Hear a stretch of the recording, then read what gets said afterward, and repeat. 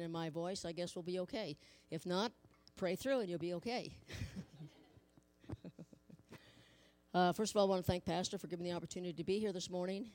And I also want to thank him for preaching part of my message last week. It was, I'm serious about that. I was kind of, had two different directions I was going to go this morning in addition. And I knew I couldn't do both of them unless you wanted to be here for an hour or two. So, and when he said that, God had changed his message, I thought, thank you, Jesus. And so it kind of helped me as far as a preview to this. So just consider this part two. And in case you weren't here last week, he talked about all of us being in ministry, anointed for service. We're all disciples of Christ. It wasn't just the 12. It wasn't the 70 that talks about in Luke chapter 10 or the 120 in the upper room. So that's where I'm starting from. And before I start, I just want to open up with prayer.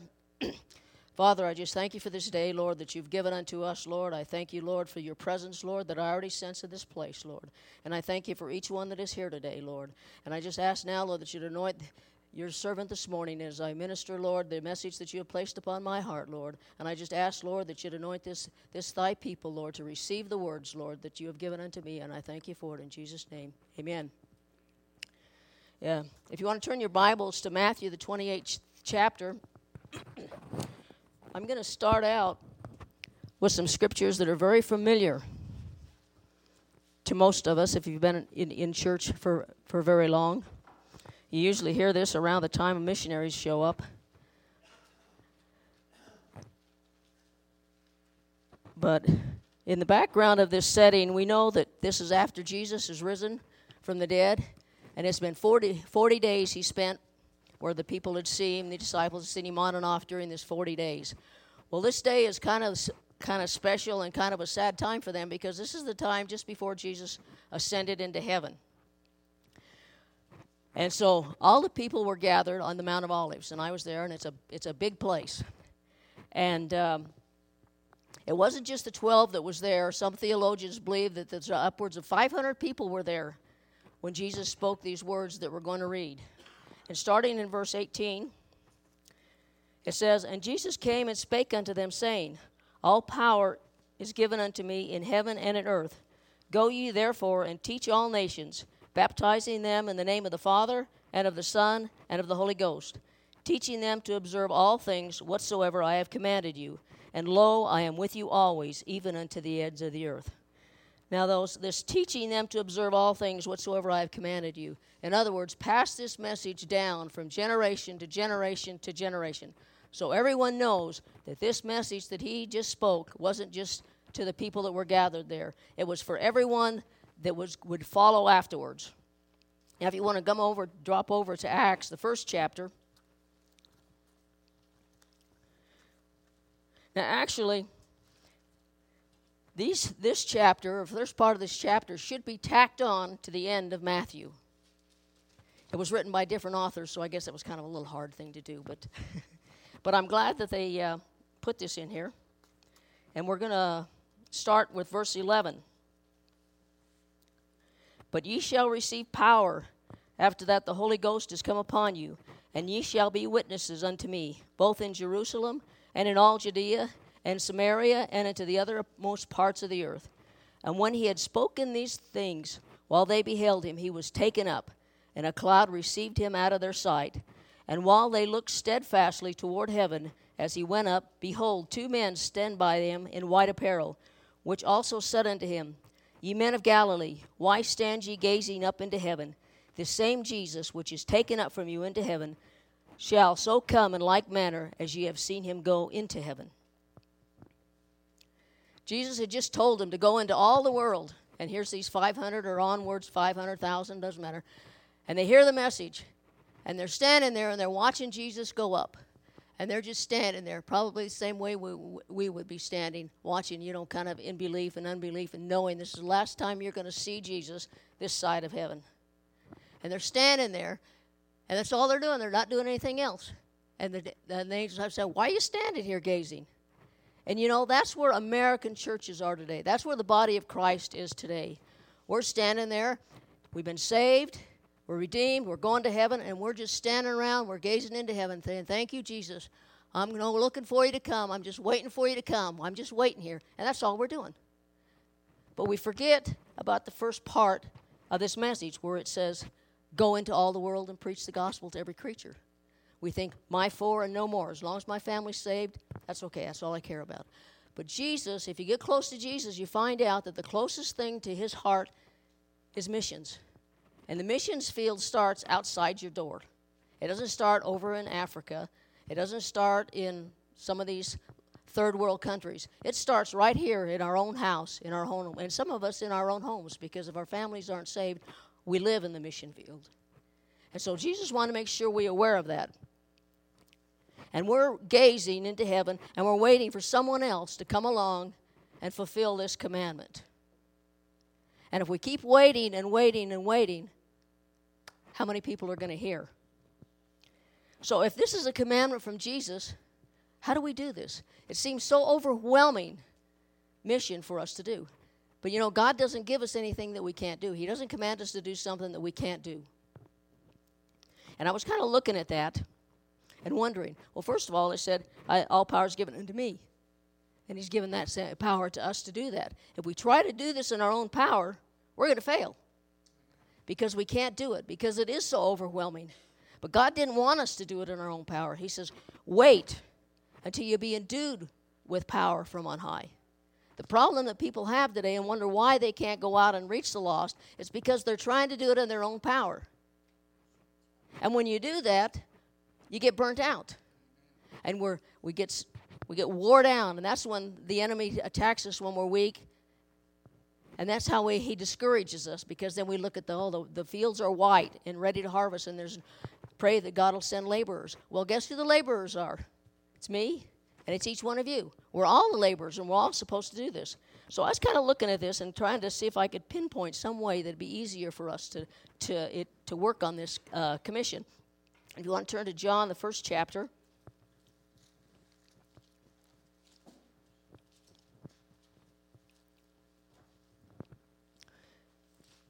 Starting with verse 40. 40.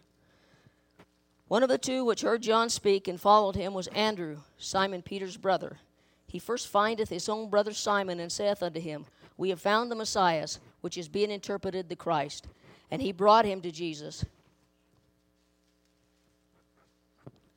Now we got to realize that Andrew was already a disciple of John, because he'd been following John till he heard Jesus. And he realized who Jesus was. And we know that during this time frame, all the Jewish people, from the time that they were small children, they were taught about the Messiah is going to come. One day the Messiah is going to come, and he's going to rule, and he's going to reign. So every Jewish boy and every Jewish girl who hoped that they would actually be the one that actually gave birth to the Messiah, they were looking for this. Well, no matter what area, what you did for a living, you knew that the Messiah was going to come. And every generation was looking for him. So Andrew was looking for him when he was following John. And then he learned that Jesus was the Messiah. And so what did he do? He went to his brother. And the thing that he did was got the one thing that he knew could entice Peter to come. And that was, I found the Messiah. Now, to him, that was music to his ears. That's like somebody saying, come on over here, I'll give you $1 million. You know, it'd be nice. We could just go looking for $1 million. But the thing we need to realize is that every one of us, all of our family members, has something in their heart, in their life, that they need. We all have a God-sized hole in our heart that only God can fill. And when we know our family members better than we know most people, in generally speaking. So we know what it might take for that person to come that we can bring him to Jesus with. Maybe they've lost a loved one in their family or their wife's family or something like that. So you can say, I have found the God of comfort.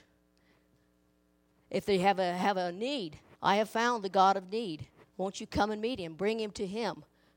Bring him to God through that need. And that's one way to reach our family members and other people, too, if you know them that well.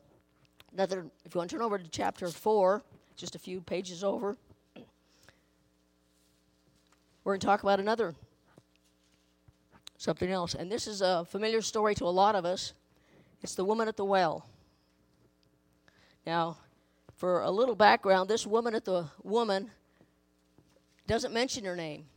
And I think that's because Jesus wanted to protect her. And so no, her name isn't mentioned. A lot of places, people's names are mentioned, but he left it out. And she was they actually called her basically a harlot is what she was. She was not the type of person that you'd see hanging around in the church. She's not the kind of person that probably you'd introduce your family to. And she came to the well in the middle of the day, which was the worst time of the day to come.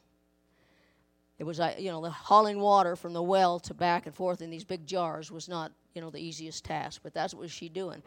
And she did it because if she came in the morning, that's when all the religious people, that's when all the church-going people came. And if she came, then they would treat her like dirt and make fun of her and call her names and all these other kind of things. So in order to avoid that, she would come in the middle of the day. And here we see Jesus coming up and stopping at this well. And I'll start at verse 4. Well, let's start at verse 3. He left Judea and departed again into Galilee, and he must needs go through Samaria. He must go through Samaria. Jesus had an appointed time to go there. He had an appointed mission there. And there was a day in my life when Jesus had an appointed mission in my life, an encounter in my life that I could come and I could meet the Messiah, the Redeemer, the Savior. And this was a divine appointment that he had planned. Now, this appointment wasn't a normal one. I mean, he went out of his way to go meet with a harlot, meet with someone that wasn't of the religious crowd. And that's what's is really interesting. And Samaria, the Jews didn't like him, and the Gentiles didn't like him. They were a crossbreed. They were part Gentile and part Jew. So they were half-breeds. And so nobody liked them. They were basically a continent or a nation within themselves because of all that hate and all that prejudice towards them. Verse 5, Then he cometh to the city of Samaria, which is called Sychar, near to the parcel of ground that Jacob gave to his son Joseph. Now Joseph's well was there. Jesus, therefore, being wearied of his journey, sat down thus on the well, and it was about the 6th hour, or about noon. There cometh a woman of Samaria to draw water, and Jesus said unto her, Give me to drink. For his disciples were gone away into the city to buy meat. Then saith the woman of Samaria unto him, How is it that thou, being a Jew, askest drink of me, which am a woman of Samaria? For the Jews had no dealings with the Samaritans. She was so surprised that someone of his caliber would talk to her that she thought she'd better remind him that he's not supposed to be doing that.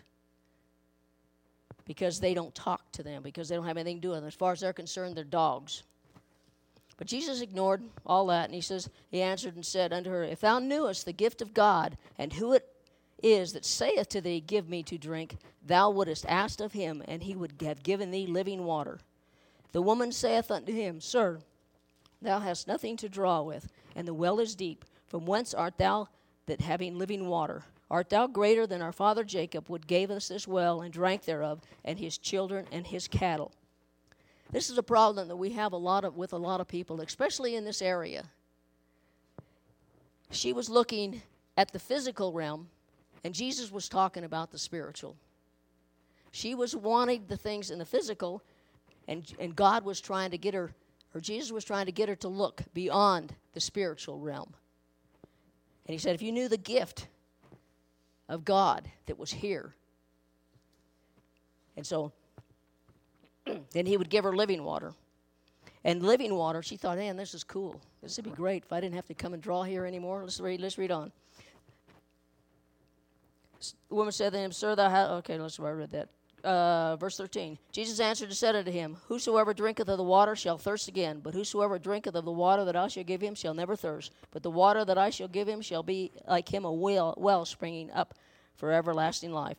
And the woman saith unto him, Sir, give me this water that I thirst, neither come hither to draw. She wanted something in the physical realm. First of all, so she wouldn't have to worry about hauling water. But Jesus still talking about the spiritual realm. And Jesus said unto her, Go call thy husband, and come hither. And the woman answered and said unto him, I have no husband. Jesus said unto her, Thou hast said well, I have no husband, for thou hast had 5 husbands, and he whom thou now hast is not thy husband, in that thou sayest truly. And the woman saith unto him, Sir, I perceive that thou art a prophet. Our fathers worshipped in this mountain, and ye say that in Jerusalem, in this place where men ought to worship. Jesus said unto her, Woman, believe me, the hour cometh when ye shall neither in this mountain nor in Jerusalem worship the Father. Ye worship ye know not what. We know what we worship, for salvation is of the Jew. But the hour cometh, and now is, when the true worshipers shall worship the Father in spirit and in truth. For the Father seeketh such to worship him. God is a spirit, and they that worship him must worship him in spirit and in truth.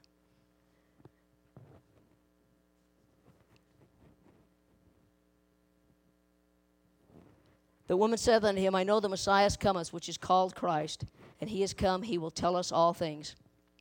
Jesus had her reveal her sin to him. And I think that's why God didn't mention her name, so we wouldn't know. This woman had just admitted to him, or verified by her no denial, that she was adulterous. She'd had 5 husbands, and she was living with a man that wasn't her husband. That was a stoning offense back then. So legally, if Jesus hadn't been who he was, he could have taken her out right then and stoned her, because that's what the law demanded. And when her sin was made known to her, the first thing she did was change the subject. Well, my religion says that we're supposed to worship here. And we get that a lot here. When we encounter people with certain things, whether they're something that they've done or something that's going on in their life or whatever, the first thing they said, well, what church do you go to? We don't believe that. But Jesus cut it off right there. He says, it doesn't matter. God doesn't care what church you go to.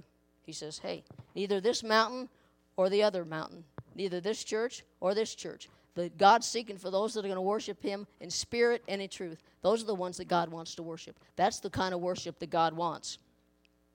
And the woman is finally starting to get it, because she says, I perceive you are a prophet. And the woman saith unto him, I know the Messiah that cometh, which is called Christ. When he come, he will tell us all things. Jesus said unto her, I am that speak to thee am he. Now here's this woman. Talk about politically incorrect. She's a harlot. She's an adulteress, a sinner by any stretch of the imagination. And Jesus tells her right out, no ifs, ands, or buts about it, I am the Messiah. I'm the one that you've been looking for. And the Pharisees kept trying to get him to admit that, and he wouldn't do it to them. They did everything they could trying to trap him into saying that he was. But here's a woman that finally, Jesus made an appointment with her, admitted, here I am, I'm the Messiah. And we all have that encounter with Jesus. Here I am, I'm the Savior. I'm the one that has come. I know about all your sins that you've had in the past, but it doesn't matter. I'm the Messiah. I'm the answer. I'm the answer you're looking for. Verse 28, the woman then left her water pot and went her way into the city and saith to the men, come see a man which told me all things that I ever did. Is this not the Christ? Then they went out of the city and came to him. Verse 39, and many of the Samaritans of the city believed on him, for the sayings of the woman would testified. He told me all that I ever did. So when the Samaritans were coming to him, they sought him that he would tarry for 2 days, and more believed because of his word. And they said unto the woman, now we believe, not because of thy sayings, for we have heard him ourselves, and know that this indeed is the Christ, the Savior of the world. The woman left her water pot. He just flipped her world all upside down. And that's what happens to us when we come to Christ. Our life is completely turned to 180 degrees. And she left that, and she went running into town to telling them, she's broadcasting it. Hey, tell them, come see this man that told me everything I did. Now, I don't think I'd want to be running around town telling people some of the things that I've done, and I'm sure there's probably some here that you wouldn't want to be broadcast too loud either. But she says, come and see him. See that I've ever done. He told them. And that's the one thing she did. The first evangelist in the Bible was a woman, and one that most people wouldn't even invite into their church. But God chose her for this special time. And that's one thing that we can do as Christians. That's the one thing we have. We have our testimony that we can share with people. We can tell them, look where I was. This is where God brought me from. And that was her message. Look, he told me everything I did. I found the Messiah. And that's what we can do. The problem that we have today is that most of us don't know our testimony. Yeah, if you ask somebody, share your testimony, so you really haven't put a lot of thought to it. I tell people, go home, write down your testimony, and practice it to yourself in the mirror. Because there's a lot of opportunities when you could share your testimony, but because you don't know it yourself, you can't share it. And that's the one thing this woman did, and that's the one thing we can do. And then we can invite him to come and see the one who changed our life. There is so much sickness, so much pain, so much suffering out in the world there. And we have the answer here. If they need comfort, he's the God of all comfort. He's the God who meets our needs. He's the Alpha, the Omega, the beginning and the end. He's everything to me, and he wants to be everything to every person that we come in contact with. We need to be prepared to lead someone to Christ. If we had the opportunity, see, a lot of people aren't put in our path because we don't know how to lead them to him. How do we do it? The easiest way that I found is that there's a lot of different plans out there. There's the Roman road, there's the John road, there's all these other different ways that they are. And what they are is a group of scriptures that take a person from where they are to the cross. And the hardest thing about getting someone saved is getting them lost first. We live in a society where we think that good works is what's going to get you to heaven. You ask them, are you going to heaven? They'll say, yeah. Well, how do you know? Well, I'm good. I've done a lot of good things. And they think that their good outweighs their bad. But that isn't the case. So you write one. All you got to memorize is one scripture then. And you write it in the bottom of your Bible. And then when you get to that scripture, you look down there, and there's the next scripture that you can go to. And then you go to that scripture, and then there's the next scripture. And God will help you fill in the gaps. So if we're prepared to lead someone to God, then we're going to have the opportunities to do that.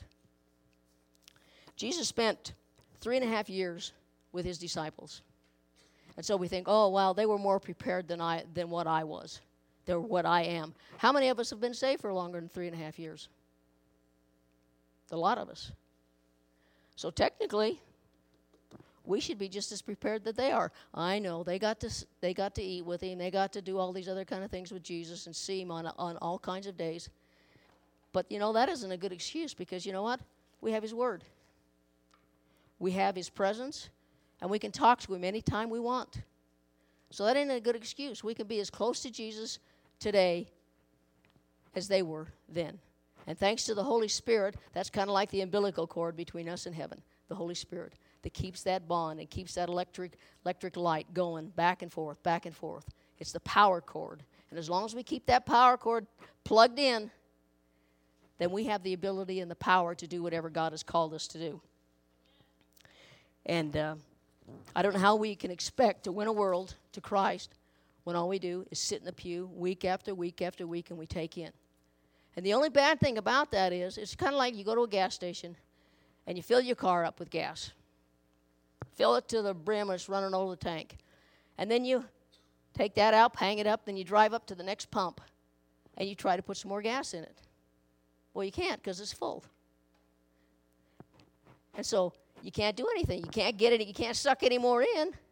And that's what we do when we come to church week after week after week. We take it in, but we can't. If we don't give it out, then we end up with stale gas in our tank. So we have to give out every week to be able to, we have to run it out so we can come in and we can fill up on Sundays or Wednesdays or home fellowship times when we get there.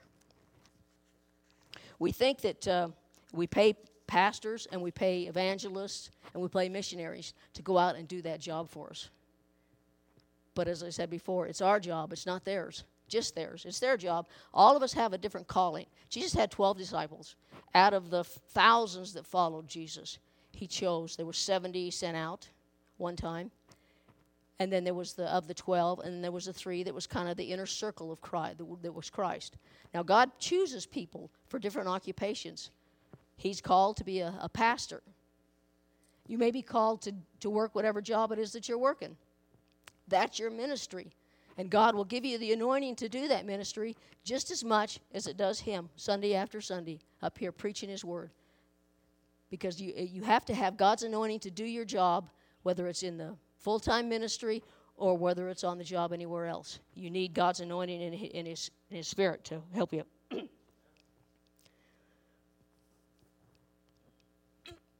if we're so busy that we can't even take the time to invite people to church or home fellowships, what does that say about us? Because that's the easiest way to reach somebody is by saying, hey, we're going to have home fellowships starting up in our church. Why don't you come with us? That's the easiest way. And then it automatically opens an avenue for them to say, well, what's a home fellowship? What is that?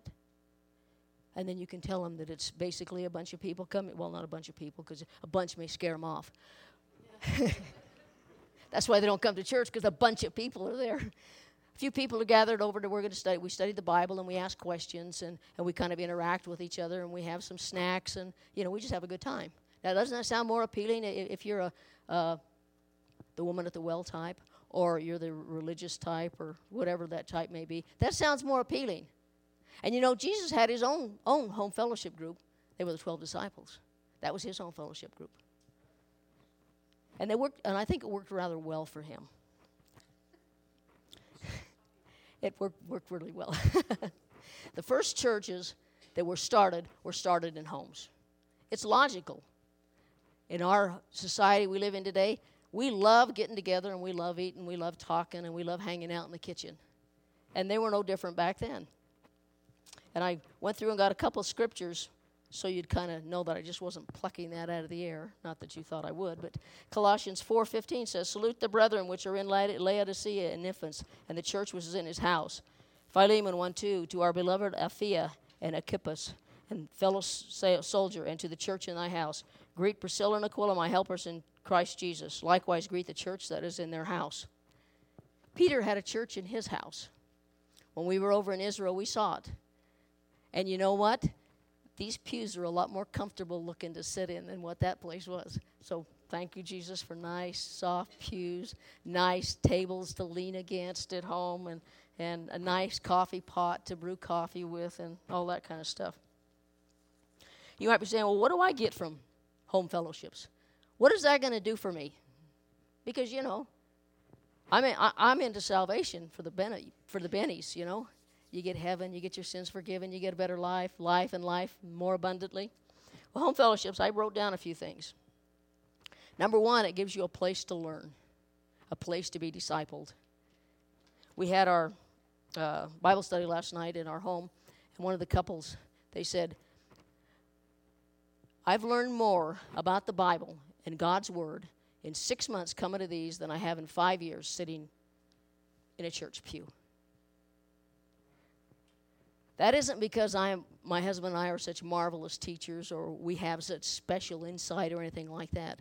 It's just the opportunity where there's no intimidation about getting together and asking something. If you don't understand something, you don't understand it when pastor's preaching, you're going to say, hey, pastor, what'd you say? I don't understand you. Would you repeat that again? Because it's not the proper procedure to handle in this kind of environment. But in your home fellowship environments, you can ask anything you want, and you don't have to worry about it, because the only stupid question is the one not answered or not asked. And it doesn't matter. I mean, maybe the person there don't know the answer, but I guarantee you they're going to search for it. But by the time you get through brainstorming the answer with the people who are there, you're going to come up with some pretty good information that you didn't know. And we learn a lot in them because of the interacting. And then when you get a bunch of people together, because 2 or 3 are gathered in my name, he's there. And when he's there, the anointing falls on whatever it is you're talking about, and all of a sudden you come up with an answer and say, man, I'd never seen that before. Wow, that's cool. And that happens a lot. So that's another benefit. Another one is you get to know people better. I mean, I know a lot of people that are here, but I don't know you really, really well, and you probably don't know me really, really well either. And maybe you don't want to. That's okay. But it gives you an opportunity to be closer to the people in a group than you would normally get to know them. And it gives you someone to pray for you every day. Now, how exciting is that? It's neat when you know that somebody's praying for you every day. There's just something about that power, knowing that someone's praying for you, that just helps you get through the day, helps you that extra day you get up and you may not feel as well as you do another day. And it gives you that extra connection to God. Say, oh, somebody's going to pray for me today. I'm going to feel great. And it gives you someone to pray for. Because we live in a society that's basically so selfish and so self-centered, and I don't mean in the church, but generally speaking in the world at large, it's me, my, what can I going to get? I want this, I want this, I want this. And you listen to their prayers, and it's almost like a list to Santa Claus. This is what I want today, God. Please, this is what I want. I want this, I want this, I want this, I want this. So when we pray for other people, it takes our focus off of our needs and onto someone else's needs and onto someone else's life. And when we do that, the funny thing about it is God works more through us to meet these needs than when we're actually praying for them. We're so concentrated on them, we can't yield to God. So that's another thing it does for. And a prayer chain. That's when you get, you're really glad you have a home fellowship group. You make a phone call, and you have everyone in your group is going to pray for that special need. And there are special times when you need extra prayer. If you lose a loved one, your kid's sick, you're in the hospital, you're in a wreck, all kinds of things that happen. At that moment, you're thankful that you can make a phone call, and you have all these people that are going to pray for you. And God's strength will help you get through that. That's awesome. It's not going to get rid of all your problems, but it'll give you that extra strength to get through it. And that's another reason that it's important. We were a part of a home fellowship in Colorado for 8 years. We led one over there. And those people became so close to us. They were closest to us than our own families, our own kids. And the intimacy that you gain as you grow together, and that everything becomes important to you. Just like we pray for your dog to be healed and to be well. Well, the whole group would be praying for your dog. A lot of people don't think we should pray for animals and pray for these kind of things. But you know, God says if it matters to you, it matters to Him. And it's nice to have a group of people that you come together and they don't laugh at you and think you're stupid or an idiot for wanting them to pray for their dogs. Because my dogs are important to me. I like the little guys, or little girls. I shouldn't call them guys. They might not like that. I like them, you know. And you get withdrawal syndrome if you're not around there, because I have to have my face licked at least once a day, you know, or I go into withdrawal. So that's important. And it's nice to be able to have someone to call. There's nothing worse than going through a problem alone. I remember a story about the elderly man that lived next to a young family.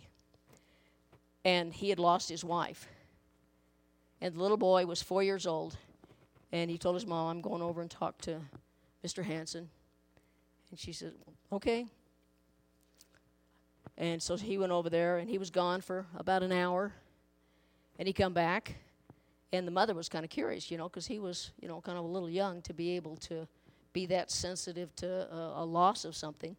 And mother says, well, what did you talk about while you was there? And the little boy says, oh, we didn't talk about anything. I just climbed up on his lap and helped him cry. And that's what home fellowship gives you. It's someone that you can climb up on their lap and help you cry. Help you ask God for the need that's in your life. Ask Him to help you through that dark time in your life right now. That's what home fellowship is. And after we were involved in this home fellowship for 8 years, I wondered, how in the world did I ever survive without one? I was kind of a little negative about going. We just kind of went because people that we knew in the church invited us. And we thought, well, we'll go. You know, I don't think it's going to be beneficial. But I'm like, can you talk about addictive? And it really broke our heart to have to leave, you know, our first family, because that's what they called it. It was Aurora First Assembly was the name of the church. We called them First Families. And we still pray for them every day. And we're going to go see them this next spring, and we're really looking forward to seeing them again. But they're on our prayer list even now. Every day we pray for them because they're family to us. And we talk to them and on the phone and all those kind of things. And we don't know how we ever got along without them. My goal for this church is that all of us become the disciples Christ intended us to be. Because that's the number one priority. And that's pastor's number one priority. Is for us to be what Christ wants us to be. To be able to reach out to our friends and our neighbors. Outside this building. Outside these four walls. To be able to reach out. Oh, I got some. Thank you. Get so caught up.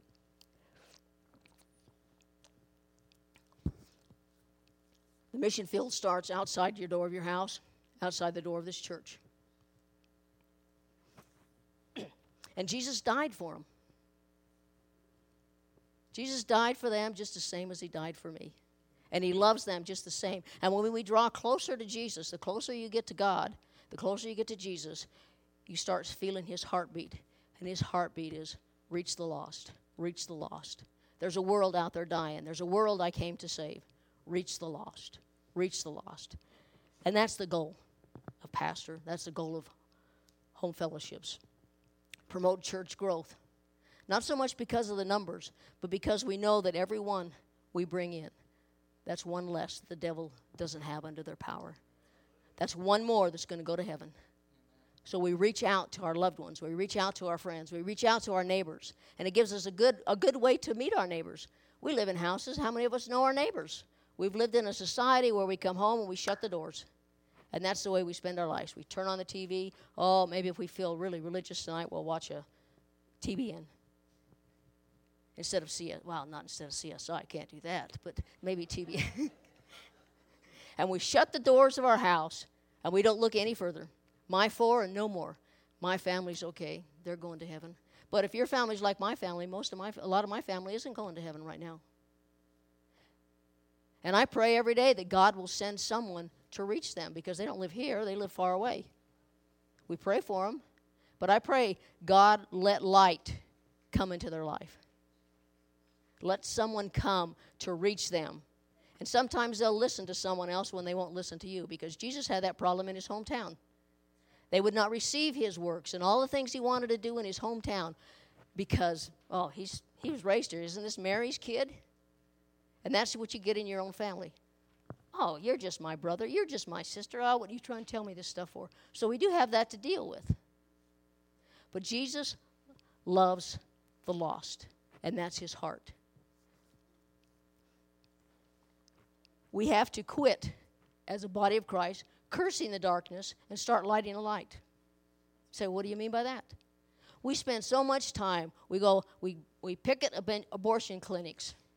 We picket this, where they stand up at the temple during conference and start yelling out this stuff to these people. You're going to hell, you're going to hell, you're going to hell. Jesus said to light a light. He said, that's how you're going to dispel the darkness. It isn't going to be by legislating it, because you can legislate all you want. Doesn't matter. Because people, if their hearts aren't changed, nothing will change. It can be against the law to have an abortion, but people will still go have them. But if their heart is changed, you don't need any laws for it, because God's laws is written in our hearts. And his laws will keep us from doing those kind of things. So we got to quit cursing the darkness and spend that same time that we talk about, I wish they'd do with abortion. I wish they'd do this. I wish they'd do that. If we spent that same energy and that same time praying, God, help me be a light. Let me be a light. He says, be a light on the hill. Don't hide that light under a bushel. Don't come home and shut the door of your house and let your light be blocked out from the world. Let them know that a Christian lives here. Let them know that if I have a problem, I can run over there. And it's amazing because when people have a problem in their life, if someone dies, you're the first person they call. Would you pray? I lost my mother. Would you pray? My son is sick, or that. Those kind of things. I know it. When I was working, people, they'd laugh at you and all these kind of things. But when they had a need, Sandra, would you pray for me because this happened or that happened? And then our light can shine. And that's what draws people to Christ, is when we let our light shine. And the easiest way to reach those people is by inviting them to home fellowships or to church. Because, like I said, it opens up that doorway. It opens up a ray of communication. Maybe the people don't even know you even go to church. Who knows? And it's a good way to tell them, hey, I go to church. Not only go to church, I'm a Christian. And I serve God. And if you ever have a need and you need somebody to pray for me, I'm right here for you. I'll come over and I'll pray with you. And it opens up a venue. And they'll remember that, especially when a problem comes. Our pastor's vision is for home fellowship groups. That's his vision. That should be enough. Just right there, because he's our leader, and we're supposed to follow what he wants, and we're supposed to follow his vision. But when you start looking at that vision, you realize it's the best way in our society that we live in to be able to reach this community for Jesus. You know that God's vision and God's heart, God has dropped that vision into his heart to be able to reach out in this way. Now, my question is, are we going to stand around and gaze, waiting for Jesus to come, and just hoping, if I can just make it through? Are we going to wait for someone else to go reach our family? Are we going to wait for someone else to come and knock on our neighbor's door and invite him to church, invite him to home fellowship groups, invite him to meet Jesus? Are we going to wait for someone else, or are we going to do it? But Jesus said, it's our responsibility. It's yours, and it's mine. Go into all the world and preach the gospel to every creature. That includes everybody. Everyone we come face to face with, everyone we stop and pass in the street, they're either going to heaven or they're going to hell. And when we catch that reality, then we actually see how great the job is. But we have a great God. Pastor talked about how big God was. He can hold the whole universe in his hand. And there's no problem that you're facing today that God can't intervene in. But home fellowships, I want all of us to be a part of it. Because I know at the end of a certain period of time, after you've kind of dove in, that you're going to be glad that you did. Do you want me to close service? Okay.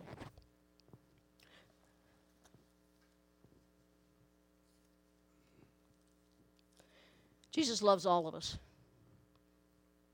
And I'm thankful for the day that he reached down and he changed my life. And that's my desire, that I can make a difference to someone else's life. I can be a difference in my neighbors' lives, in my friends' lives, and in my family's lives. And I'm thankful for that. And I know that every one of us here want that. And I just want to know, how many of us are going to say yes? How many of us are going to say, I want to be part of home fellowship? Let me see some hands.